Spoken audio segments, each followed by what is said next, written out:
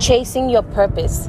Hey guys, I know you missed me. It's your girl Esther Vencia, your host of the Not So Perfect Family podcast. I miss you guys so much. I had a lot going on personally in my life, spiritually, emotionally, and everything in between. Balancing motherhood, business, and being a wife. Life can be tough, but there's nothing that can be tougher than a woman, right? So today, my message is basically to myself. I'm just dropping off my son from school, and I saw a post on Instagram that said chasing purpose, and the little light just light up in the back of my head. I say, wow, chasing purpose. And I'm at the season of my life where I finally feel like I know what my purpose is, what God created me to do, and what He intended for me to do. And I feel like I have a pretty good idea, but as human, we can think that we know, but there's always more to it. And sometimes I know we all have flaws, and sometimes we said, God made me perfectly wonderfully, right? That's one of the Bible verse that I really love. God created us perfectly and wonderfully, but of the people around us, our environment, it's like they rotten us, they turn us into unperfect, because now you heard nobody's perfect. You are not perfect. Only God is perfect, even though He made us perfect. But the things around us, the people around us, the things that we listen to, the things that we do made us unperfect, make us like dirty in a way. I was just thinking about that. I said, wow, sometimes we do have some flaws in ourselves. We said, I want to change that. I don't want to be the same Esther I used to be back then. I don't like that about me. I want to change that. But we're saying that over and over. We even do affirmation. But what are we doing to actually change that? What are we doing that can actually, do you actually make a plan and say, you know what?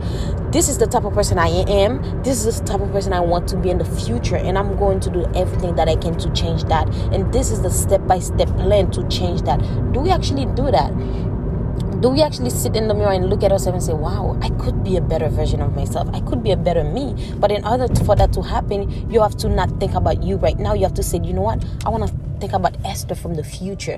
Where do you see yourself from 5 years from now? What do you see you doing? How do you see you thriving in your motherhood journey, in your marriage, in your business life? What can you do better to actually be a better version of yourself? Not just by saying affirmation, posting cute things on Instagram or saying it, but what plan, what step are you taking? Like when I said that, okay, I'm going to read a book once a month.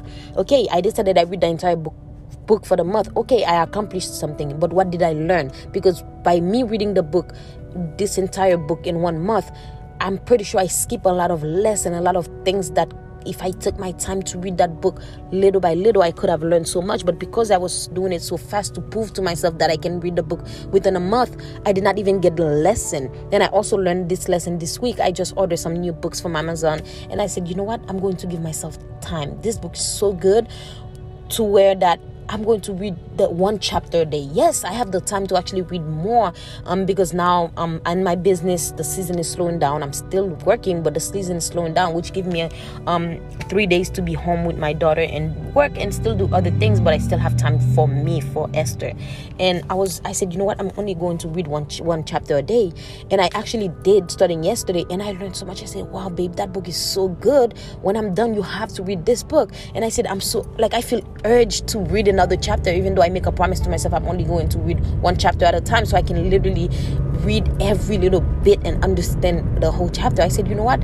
Let me go back and read the first chapter again. Maybe I missed something. Sometimes we just have to try again. We might miss something in our life. We might miss something that can actually help us grow in our future. We just have to read or restart that chapter again. Yes, you already started the chapter. You feel like you did not get it. You fell. Just start over.